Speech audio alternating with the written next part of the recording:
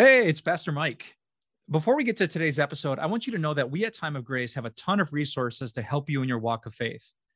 From our TV program to daily devotions, to our Grace Talks video devotions, to podcasts, to our blog, to books, to other books, till still more books, whatever you're looking for and however you best learn, you can stay rooted in Jesus by taking time out for God's word every day.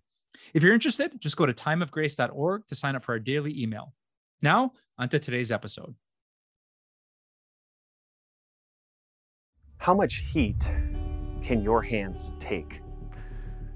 I remember as a kid going to help my mom wash the dishes, and I put my hands in that hot soapy water and I pulled them out thinking that my skin was going to be gone because it was so hot.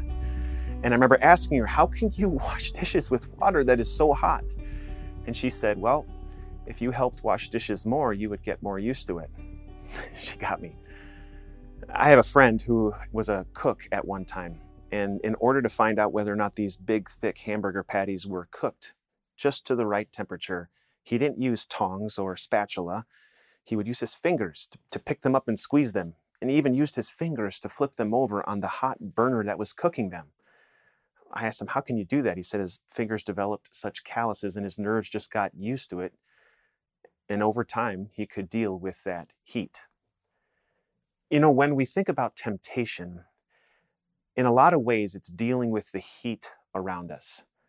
And it can feel like we really can't stand a chance. There has to be a way that we can overcome and deal with the heat of everything that's tempting us, whether it's our own desires or it's things that are attractive in this world or the pressures of evil around us that seem hot and hotter still day after day. But that's why God gives us a special protection. And it's not just some type of callousness for our hands or nerves that just get used to it over time. No, it's something that is entirely outside of us. There's this beautiful picture. You think about armor. After describing to believers that we have everything we could ever need in Jesus Christ, it's like this beautiful eternal sphere in which we live, a reality in which we now stand by God's grace. Having communicated that throughout this letter to the Ephesians, the Apostle Paul is then inspired to share these words about the armor that God gives us to help us when we're facing heat on every side, temptations. Finally, be strong in the Lord and in His mighty power. Notice this isn't something that we must muster up on our own. Be strong in the Lord and in His mighty power. That's really where strength is found. Put on the full armor of God so that you can take your stand against the devil's schemes. If the devil's been around a long time, he's met more than 100 people that are like us that have our weaknesses. In fact, many more. So does he not know how to scheme in order to try and get at us, in order to lead us down the wrong path? Maybe we should give him a little bit more credit with all humility. And then that is why we need the armor that only God can give us. Not this armor that has gaps between plates, no chinks here or there. Rather, we need the full armor of God. For our struggle is not against flesh and blood, but against the rulers, against the authorities, against the powers of this dark world, and against the spiritual forces of evil in the heavenly realms. In the first video in this series, I mentioned that we're attacked on three sides: ourselves, the world, and the deep, dark evil that is out there. But the Bible makes it clear that is the case.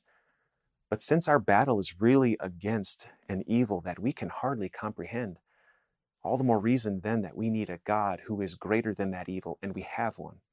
A God who equips us with armor that is full and complete, and it helps us withstand every scheme that this dark evil tries to employ against us.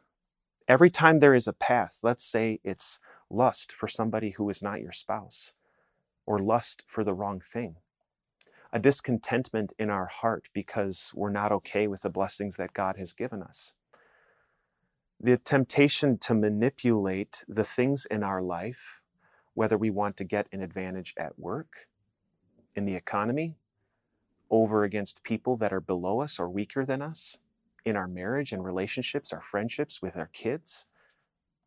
Even the temptation to simply grab onto some type of treat that this world offers that we know is definitely not going to be enough for us in the end. Whatever it might be, there are so many stepping stones that the darkness of evil tries to put out before us to allure us. A type of scheming that is way too strong for us. But that is why we have, and that is why we need the armor of God. Look at how he describes it. Therefore, put on the full armor of God, so that when the day of evil comes, you may be able to stand your ground. And after you have done everything, to stand. Stand firm then with the belt of truth buckled around your waist.